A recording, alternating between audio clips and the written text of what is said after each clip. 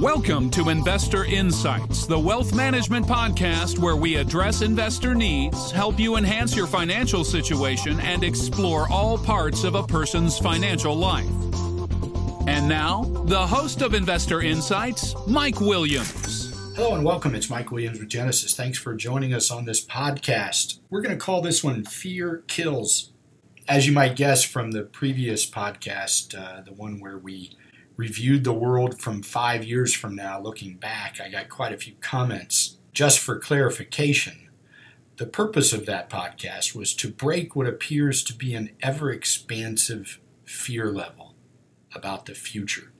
It was intended to let one realize that part of evolution is indeed change. Sometimes the fear of change, just for the sake of fear, makes us assume that the future brought to us from that change will be bad.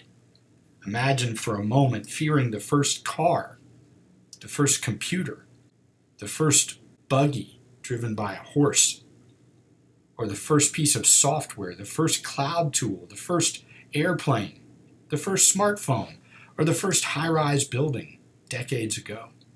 Of course, none of us would fear any of that change today because A, we've already lived through it, and B, we now understand what great evolution each of those elements brought to our lives. Why ponder this? Well, mainly because we've entered another version of the twilight zone in recent weeks as the market has gone on tilt.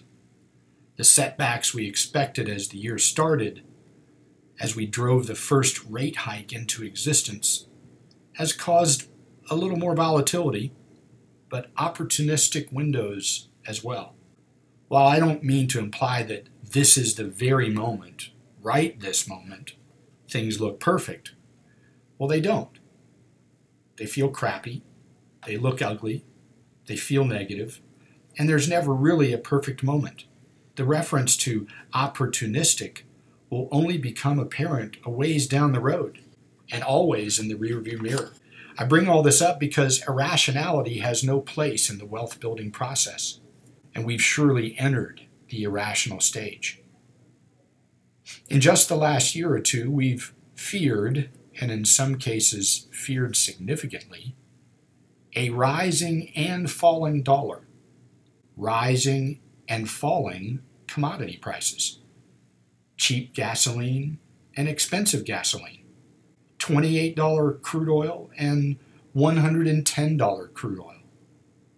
We feared inflation and we feared deflation.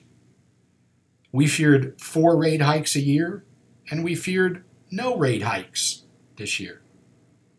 We loved the FANG stocks, and now we hate the FANG stocks. I could go on for a longer list, but I'm hopeful you get the point by now. Insanity is in our midst. Normal investing processes, normal markets, normal business, long-term events creating value over time simply don't unfold in this manic depressive manner. The problem with normal?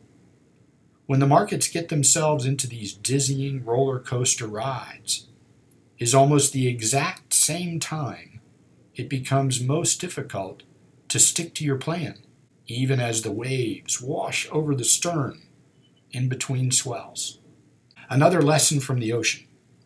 I remember on the first few races I was a part of, often between wave crests and surely during storms, I would get real paranoid with the amount of water which would find itself in the aft section of the boat.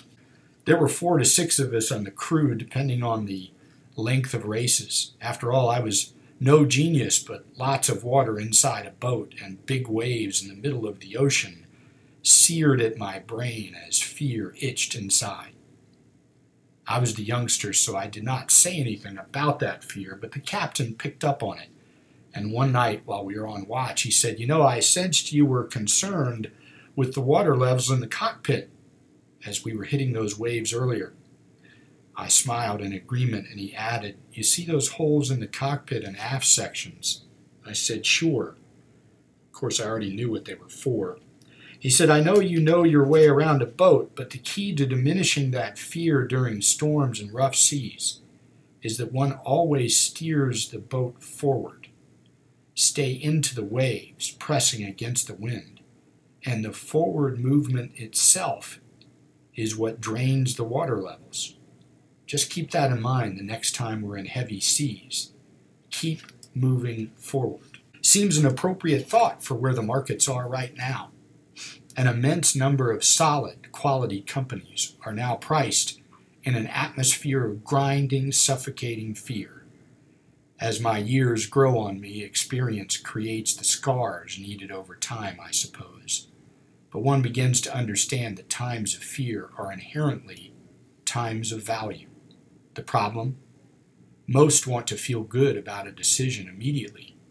Few want to wait a lengthy period of time to recognize that feeling is a good job done.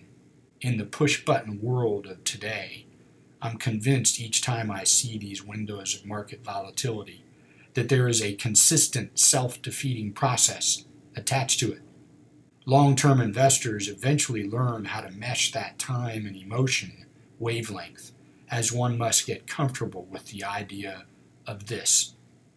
I know it sounds like a broken record at times. Alas, over a lengthy period of investing, 20 to 30 years maybe, the accumulation of wealth over time is very often directly related to how well one is able to act when most would not, and then be patient enough for the cycle to unfold and provide the rewards for which the investment was made.